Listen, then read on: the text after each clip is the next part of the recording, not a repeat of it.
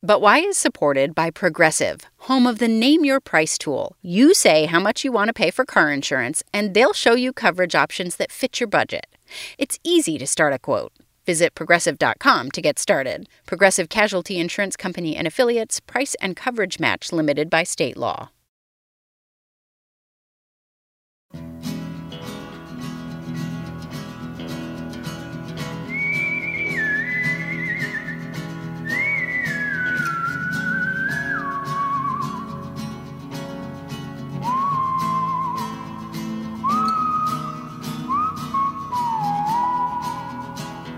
This is But Why, a podcast for curious kids. I'm Jane Lindholm at Vermont Public Radio. This podcast is driven by kids like you who send us questions about all kinds of things, issues, and animals, big and small. If you have a question about anything, truly anything, have an adult record it for you. It's easy to do on a smartphone using a voice memo function or voice recorder app. Then tell your adult to mail the file to questions@butwhykids.org. Be sure to tell us your first name, how old you are, and where you live. Sometimes we get questions from you that we've already answered, and we try to send you an email back to tell you what episode you might want to listen to. But we love hearing those questions from you because it tells us we're on the right track. Some others of you are curious about the same things that we have already covered on the show. So we are happy to get any questions you want to send us. In our last episode, we explored the entire universe. This week, something a little bit smaller. That was a green frog. If you thought frogs only said ribbit, ribbit, actually they make all kinds of noises. You have sent us a lot of questions about reptiles and amphibians. Now, amphibians have moist skin that can absorb water. They generally need their skin to stay kind of damp in order to survive, and they lay their eggs in or around water. Most amphibians start their life in the water, swimming around. Think of a tadpole, and then change or go through metamorphosis into their adult form. In the case of a tadpole, it's a frog. Other amphibians are salamanders and toads. Now, reptiles have scaly skin, and they generally lay their eggs on land. Reptiles include snakes, alligators, crocodiles, lizards, and turtles. Today, we're answering questions about frogs and turtles. Why do frogs jump? Why do turtles move so slow? Why are frogs green? Later in the episode, we'll hear about a new podcast from Canada that's all about animals and conservation. In one of their first episodes this season, they'll be talking about how frogs go from swimming little tadpoles to hopping adult frogs. But first, we're going to go on an adventure. Now, you know how I always say that Melody Bodette produces the podcast with me? She generally likes to be the silent partner. But last week, while I was in Philadelphia working on an episode about fire and firefighters, Melody went on a frog and turtle expedition in Vermont with a group of herpetologists. I really like that word, herpetologist. A herpetologist is someone who studies reptiles and amphibians. And here in Vermont, where the show is based, we have some great herpetologists who can help answer your questions. My name is Jim Andrews, and I teach herpetology at the University of Vermont, and I coordinate the Vermont Reptile and Amphibian Atlas. I am Kate Kelly. I'm a herpetologist and work with Jim at the Vermont Reptile and Amphibian Atlas. These scientists are at a pond at the base of a mountain to document the species of frogs and turtles they find. Today we're getting help from Danielle. She's a student. And Nick, he's a former student. We baited some traps. These are live traps. It's netting and hoops with a funnel entrance. And we have sardines in soy oil that we've put in an old sock of mine as the bait. And so turtles like dead fish, and rather than just carrying a lot of dead fish around in the back of my car, it's easier to carry cans of sardines. Danielle and I are going to wander out to that first trap there and see if there's anything in that trap. And Kate will probably find you a newt while we're doing that. Kate has a big net on a stick. which she uses to dip into the water and pull out the mud from the bottom of the pond. Then she carefully sorts through the mud to see what she can find. Oh, good. We have salamander larvae. Sweet. There's our tadpole. That's really pretty. This is probably a little gray tree frog tadpole. So they got this beautiful red tail, and they lay their eggs in the sort of later in the spring, and then they'll develop just in 1 year. They'll develop their legs soon and come out of the ponds this fall, head up into the woods, and spend their winters overwintering in the woods. And then in 3 years, they'll come back to the ponds as adults and breed. It's really cute. Beautiful tadpole.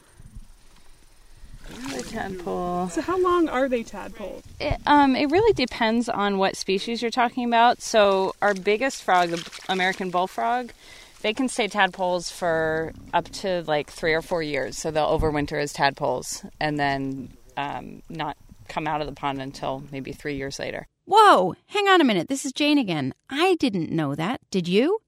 I thought tadpoles were only tadpoles for a couple of weeks, maybe a month or two, before they became frogs. I didn't realize you could have toddler tadpoles that were 3 years old. And then anywhere from there down to, say, something like a spring peeper, where they lay in the spring and they're out of the pond in a few months by the fall. So it just really depends on the species. Some develop a lot faster than others. Generally, the bigger the frog, the longer it's going to be a tadpole, but not always true, depending on what water they lay in, too, right? If you're a bullfrog, you need to be in pretty permanent water to be able to, spend your multiple winters. If you're in a vernal pool that's going to dry up, you got to develop quickly and get out like a wood frog does. I think I just saw a little frog swim by. Frog, let's see. A little green frog calling over there. Lots of newts over here, Kate. Okay. I'll come your way. There's just stuff everywhere. It's a good spot. Going deeper. Going deeper. How deep are we going? You don't need to follow me. Jim and Danielle are up to their waists in water, checking the first trap, which turned out to be empty. When they came in, Jim found a very tiny frog. There's something pretty darn cool. Look at that. You see that tiny, tiny frog that would fit on my fingernail? A little tiny spring peeper. These are the guys that make a lot of noise in the spring. In the northeastern U.S., this is kind of a sign of spring when these guys call. Then it's back in the water to check the other trap. Found one? We did. We caught one male painted turtle. Woohoo! So this is a painted turtle. He has beautiful yellow stripes on his head, and he has 2 spots kind of about where his ears would be if he had external ears, and then another spot a little bit further down on the neck. And they can bite. It would just pinch, but they can bite. And then you see this this is where they get the name painted.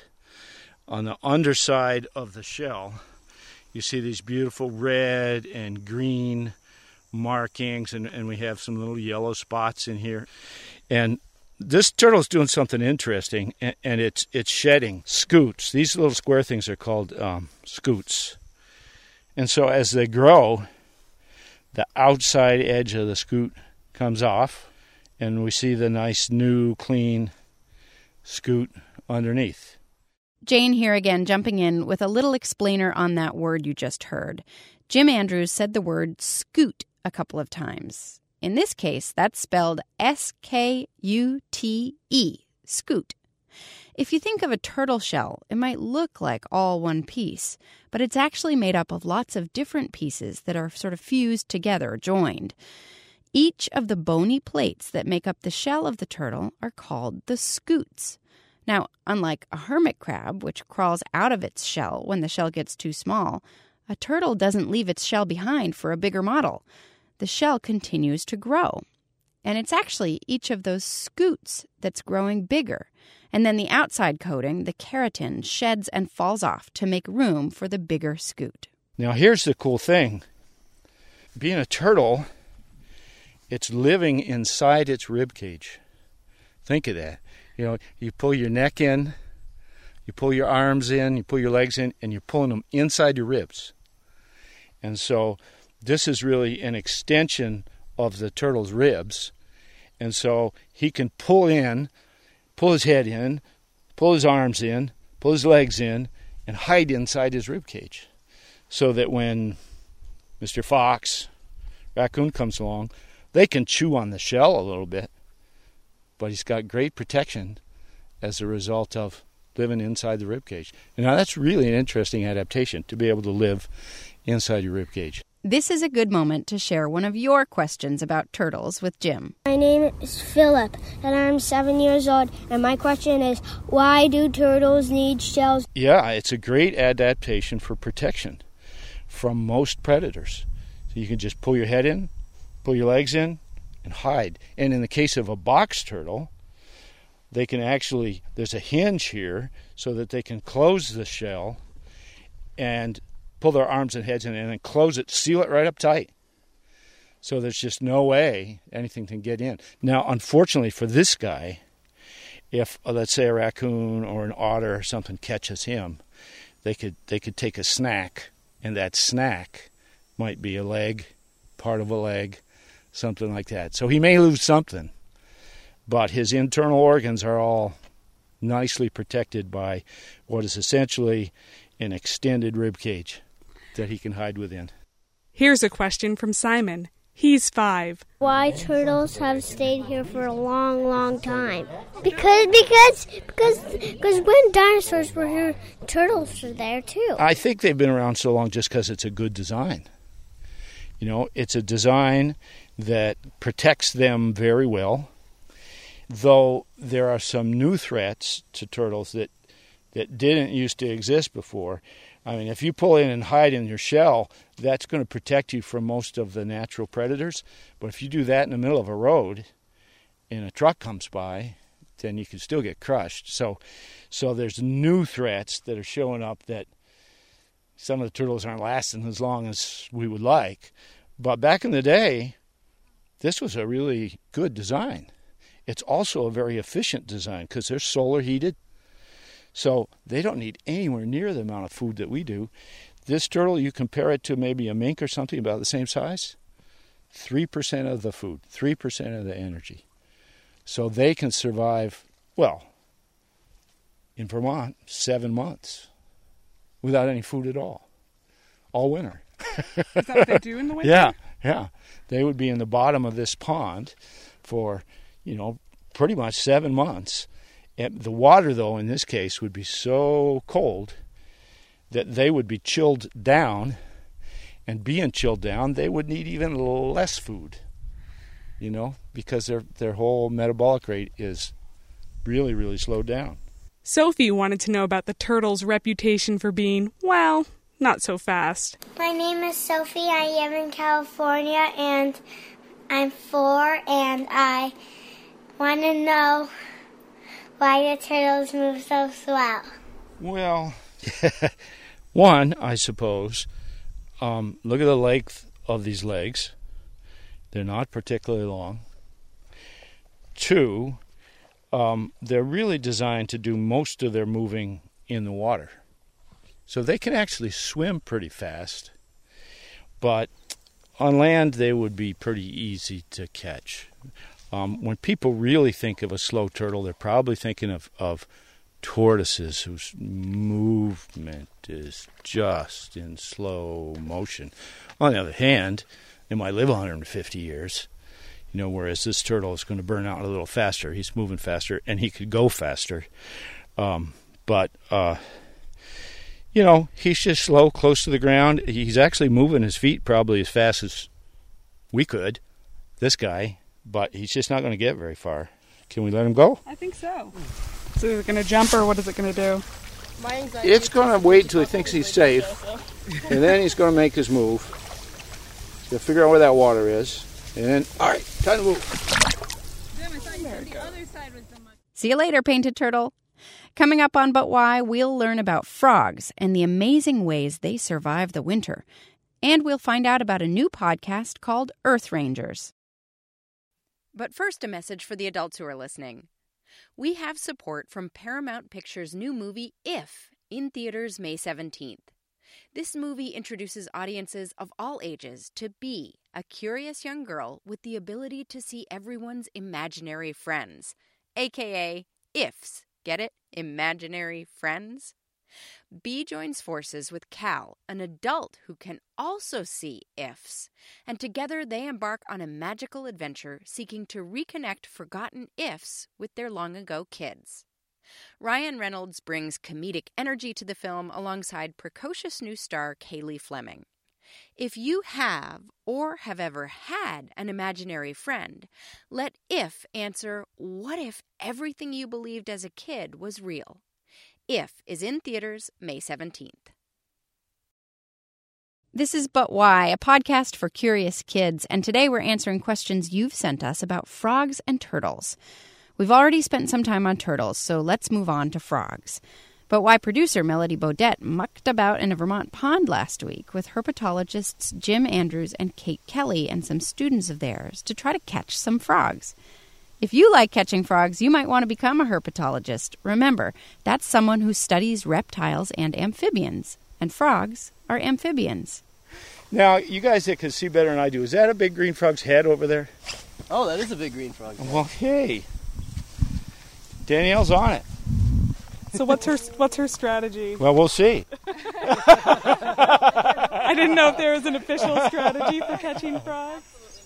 Sadly, we missed that frog, but we did find another. So we've got a little green frog here, and this is probably the frog that most kids in the eastern United States anyhow are most familiar with. Little green face and a greenish back mottled with black. And this is a frog that spends most of its time either in the water, right at the edge of the water, or on rainy nights traveling on land looking for food, but always coming back to the pond and sitting along the edge of the pond. So like when I was a kid, you'd walk along the edge of a pond and you'd be looking for these guys and trying to catch them, the green frogs. And this is one of those that's depending on camouflage to hide and not be seen. And so it's a pretty good jumper too. And these are the guys that make a really nice summer night gunk, gunk, gunk, gunk. Make those little noises. And those are the males trying to attract the females into their territory. So this is a permanent water frog, and by that I mean it's a frog that you can't have a pool that dries up occasionally. That's not going to do for them because as a little tadpole, they don't get big enough in 1 year up here in Vermont to transform and go on land. So they have to be able to live underneath the ice 1 year, maybe 2 years, as a tadpole before they come out. So for that, they require permanent water. I should mention that when we're handling these things, when they start to become a little sticky, they're getting dry, and they need to go back in the water. So that's something to keep in mind if you're catching frogs. Once they get sticky, they need to get wet again. That's because they take in oxygen through their skin. So when they get sticky, let them go. Okay, here's a question a few of you had. My name's Ethan, and I'm 6 years old, and I live in Fairfield, Connecticut. My question is, why do frogs hop? My name is Isaiah. I'm 4, and my question is, why do frogs jump? Hi, my name is Mary. I'm 4 years old. I live in Attleboro, Massachusetts, and my question is, why do frogs always have to hop? Well, a lot of frogs don't have a lot of defenses. They don't have that shell like a turtle has. They're not going to bite in defense, so they just got to get away.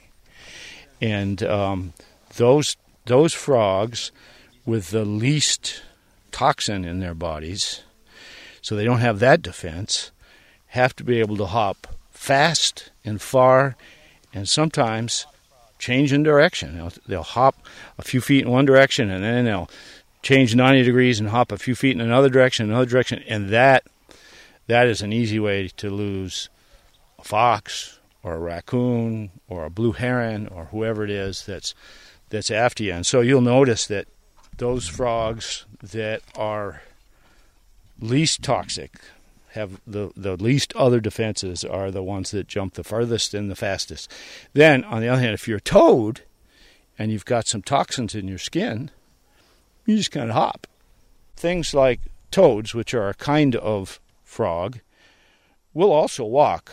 So when they find food and they get close to food, they'll slowly sneak up on the food in a little walk. But if they really think they've got to be in a hurry, they hop.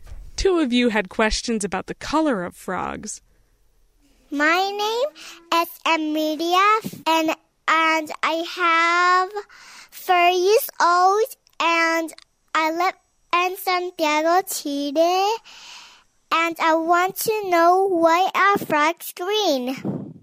Hello, my name is Nikhil, and I am 6 years old. I live in Norwood, Massachusetts, and I have 2 questions. Why are colorful frogs poisonous, and are green frogs poisonous too? Thank you. Well, they're getting at it right there, is that green would be a good camouflage color so that you could blend into the grass or the cattails or the sedges around the edge of a pond. And if they don't move, it should be really hard for a predator to see them and catch them. And so you've noticed that when we're looking for them, we're moving through this grass trying to make them jump, because if they don't jump, we're a lot less likely to notice them. And so they're going to hold still if they can, and that green color is going to help, and that pattern is going to help them hide. But if they have bright colors, then they're advertising toxins. So if they have, let's say we have gray tree frogs here, and underneath their legs they have this bright yellow. Now, they're going to try to hide first, but if that doesn't work and a snake gets too close, they'll kind of stand up on their legs and they'll flash that bright yellow at the predator. And that's why these colors are called flash colors, because they flash the predator, this bright yellow. And that's supposed to tell the predator, you remember this bright yellow stuff? You've seen it before, you tried it before, and it was very unpleasant. So hopefully that'll convince them not to do it again. Pickerel frogs have some yellow underneath, and they have a higher toxin load. So, and then, of course, when you get to Central America and you get maybe bright red, you want to be careful. You wouldn't want to lick those. Though, clearly, you don't want to lick any of these guys. But different colors are just kind of different methods of defense. And if you have bright colors, you're warning the predators not to eat you. Michael wants to know why frogs bury themselves in mud over the winter. I am 4 years old. I live in California, San Diego, and my question is, why do frogs go underwater and bury themselves down in mud? That's a really cool thing, isn't it? This far north, we have a really cold winter, and some frogs will actually overwinter, and this relates to one of your other questions.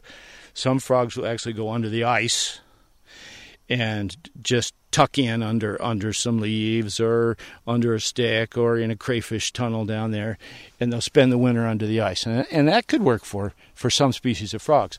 But others spend the winter on land, and you think, well, how can they do that without freezing to death? But they tuck in, maybe if there's, say, a wood frog, they tuck in into the leaves, and then they have antifreeze in the cells that make up their body, and it keeps the cells from freezing, but there's water between the cells. So maybe you could think of this as maybe a brick wall, with the bricks being the cells, and the mortar, the stuff they put the bricks together with. In our bodies, there's a lot of moisture in between the cells, and that moisture between the cells can freeze. That's fine. So they'll feel hard, frozen, like a frogsicle, frozen hard. And their heart stops, and their circulation stops, but the cells can't freeze. And so they need that antifreeze in the cells to keep that from freezing. If it gets too cold, the cells will freeze. And if you think of a Coke bottle or a milk bottle, when it freezes, it expands and it breaks the bottle. And that same thing would happen to these cells. They would expand and break, and that would do damage to the cells, and so they would be injured that way, and it might kill them. So they've got to make sure that they're in a place and they have enough antifreeze in their cells. And then, of course, if they have a nice layer of snow on top, that's insulation. You know, it may not sound like insulation, but if they're down there under the snow, it's not going to get nearly as cold as it is up here on top of the snow. And their heart really stops? Yes. And then so in the spring, they thaw out. You know, the first early rains, they thaw out, and then heart starts beating again, and they hop to the ponds and lay their eggs. That's amazing. Their hearts start beating again. But not all frogs can do that. Some frogs, like green frogs, will tuck in under a leaf or a log to stay warm. So lots of amphibians like to have ponds with soft bottoms, and turtles, so they can go down there and hide. They get down there in mud, and the otter can't find them, and they can survive. But there's not a lot of oxygen down there. They're trying to get oxygen out of the water, and there's not a lot of oxygen down there, so they're better off when they're just kind of tucked in somewhere, tucked under a rock or under a leaf or under a log. That's so they could still get more oxygen. Hi, my name is Diego. I'm 7 years old. I live in Luxembourg, Europe. And my question is, why do frogs inflate their throats? Well, that helps them make noise, sing, and that's the males.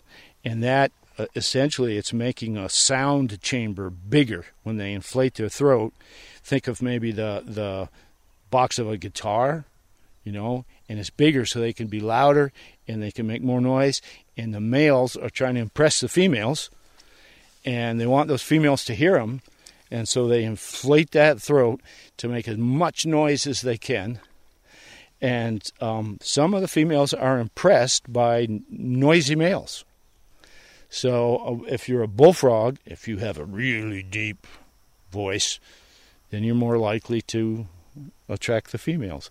Now, if you're a peeper, you don't have to have a really deep voice. But if you're just noisy as heck and you keep talking and you never shut up, then that might attract the females. And that's what they're trying to do. Abby and Molly from Heinsberg, Vermont, wanted to know what are some of the biggest threats to reptiles and amphibians. Number one threat, loss of habitat or fragmentation, carving our habitat up into smaller and smaller pieces with roads and other things that we do to meet our needs, chopping the habitat up. And then, of course, we should be concerned. We should be really concerned about global warming. That's going to change the environment. Humans are going to try to adjust as best they can as the temperature increases, but it's going to be harder for some of these wildlife species to adjust to a change in climate, whereas thousands of years they've had a climate that was relatively predictable, and now it's becoming more and more unpredictable. So climate change we really have to be concerned about as well. That was Jim Andrews. He runs the Vermont Reptile and Amphibian Atlas. And I want to thank Jim, Kate, Danielle, and Nick for showing us those frogs and turtles. So cool. Now, if you're concerned about protecting wildlife, we have a new podcast recommendation for you. Earth Rangers is a nonprofit kids conservation organization in Canada. They do all kinds of programs in schools across the country, and they're just about to launch their first podcast. Turns out, they have an episode about frogs, too. So we thought we'd give you a little preview of Earth Rangers to whet your appetite. Here's the host of the show, Earth Ranger Emma. Whoa! Did you see that? I mean, hear that? A shiny green frog just leaped into the water right in front of me. Oh, that was so cool. And that frog got some big air. I guess they weren't lying when they said frogs can jump 20 times their own height. Can you imagine? That's like me jumping as high as a 10-story building. I mean, forget Spider-Man. Here comes Frog Lady. I'm Earth Ranger Emma, by the way. Wildlife biologist and roaming reporter for the Earth Rangers podcast. Hey, you know what I just realized? Frogs have lungs just like us, so how can they breathe underwater? I know I can't go longer than like a minute without taking a breath.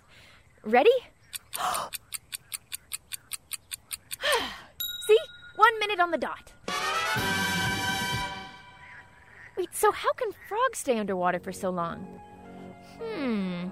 Time to assemble an animal investigation squad. Animal investigation squad. Oh, wait. I remember now. They can absorb oxygen through their skin. Yeah, and I think they can also do the same trick with drinking.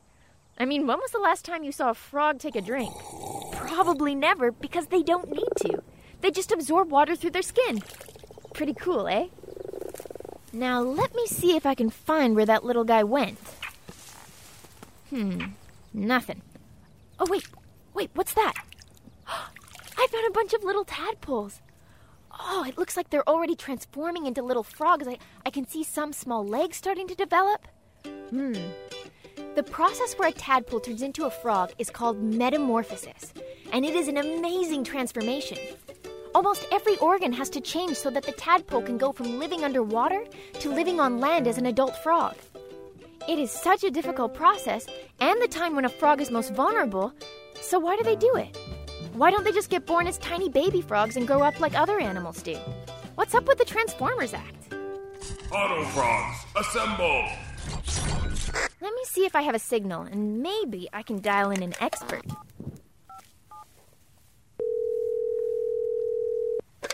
Hello? Hello, is this biologist Chris Rossing? Yeah, this is Chris. Hi there, this is Earth Ranger Emma. Hello, nice to meet you. Nice to meet you too. I have a bunch of questions about frogs. Do you think you can answer them for me?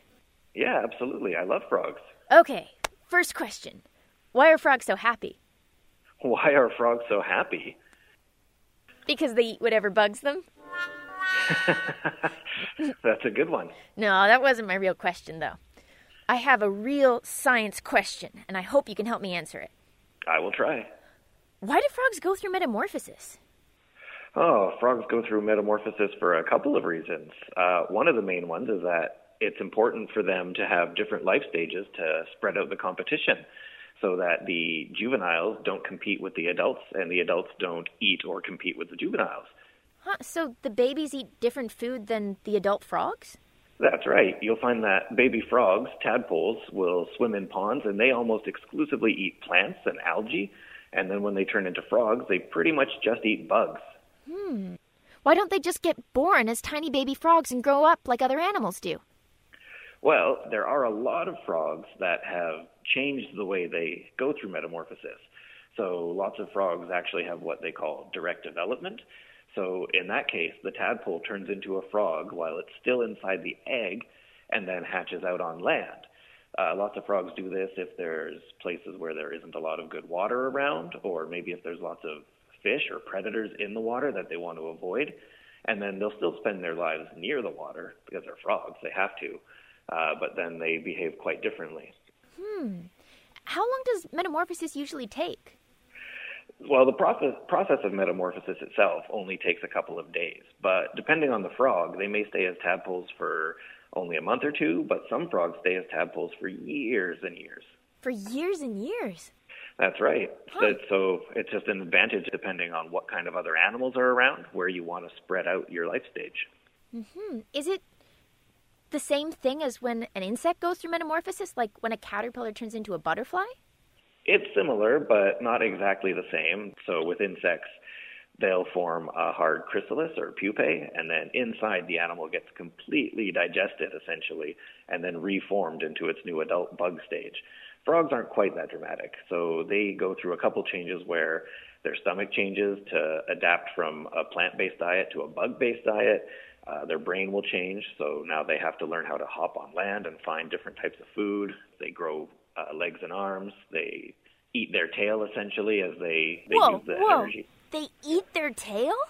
Yeah, they eat their tail. So, I mean, they don't chew on their tail, but it gets digested by the body, and then the energy stored in that becomes the fuel for the whole process. Wow, that is so neat. I feel like I know a lot more about frogs now. I'm glad. But I'm kind of curious. What exactly is your job?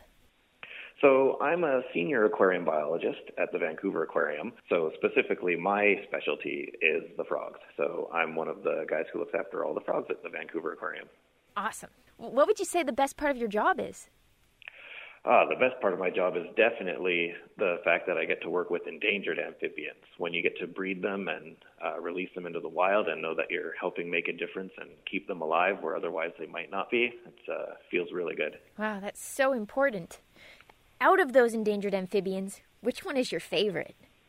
My absolute favorite frog in the world right now is this little frog from Tanzania in Africa called the spray toad. They actually only found it when they were trying to build a dam. And this frog is found in just this small little spray zone at the base of a waterfall. And it's really neat because it doesn't have a tadpole stage, so it just has live birth. So it doesn't even have eggs that it lays that turn into frogs. It just gives birth to little frogs, which is pretty rare for an amphibian. Wait, just like mammals?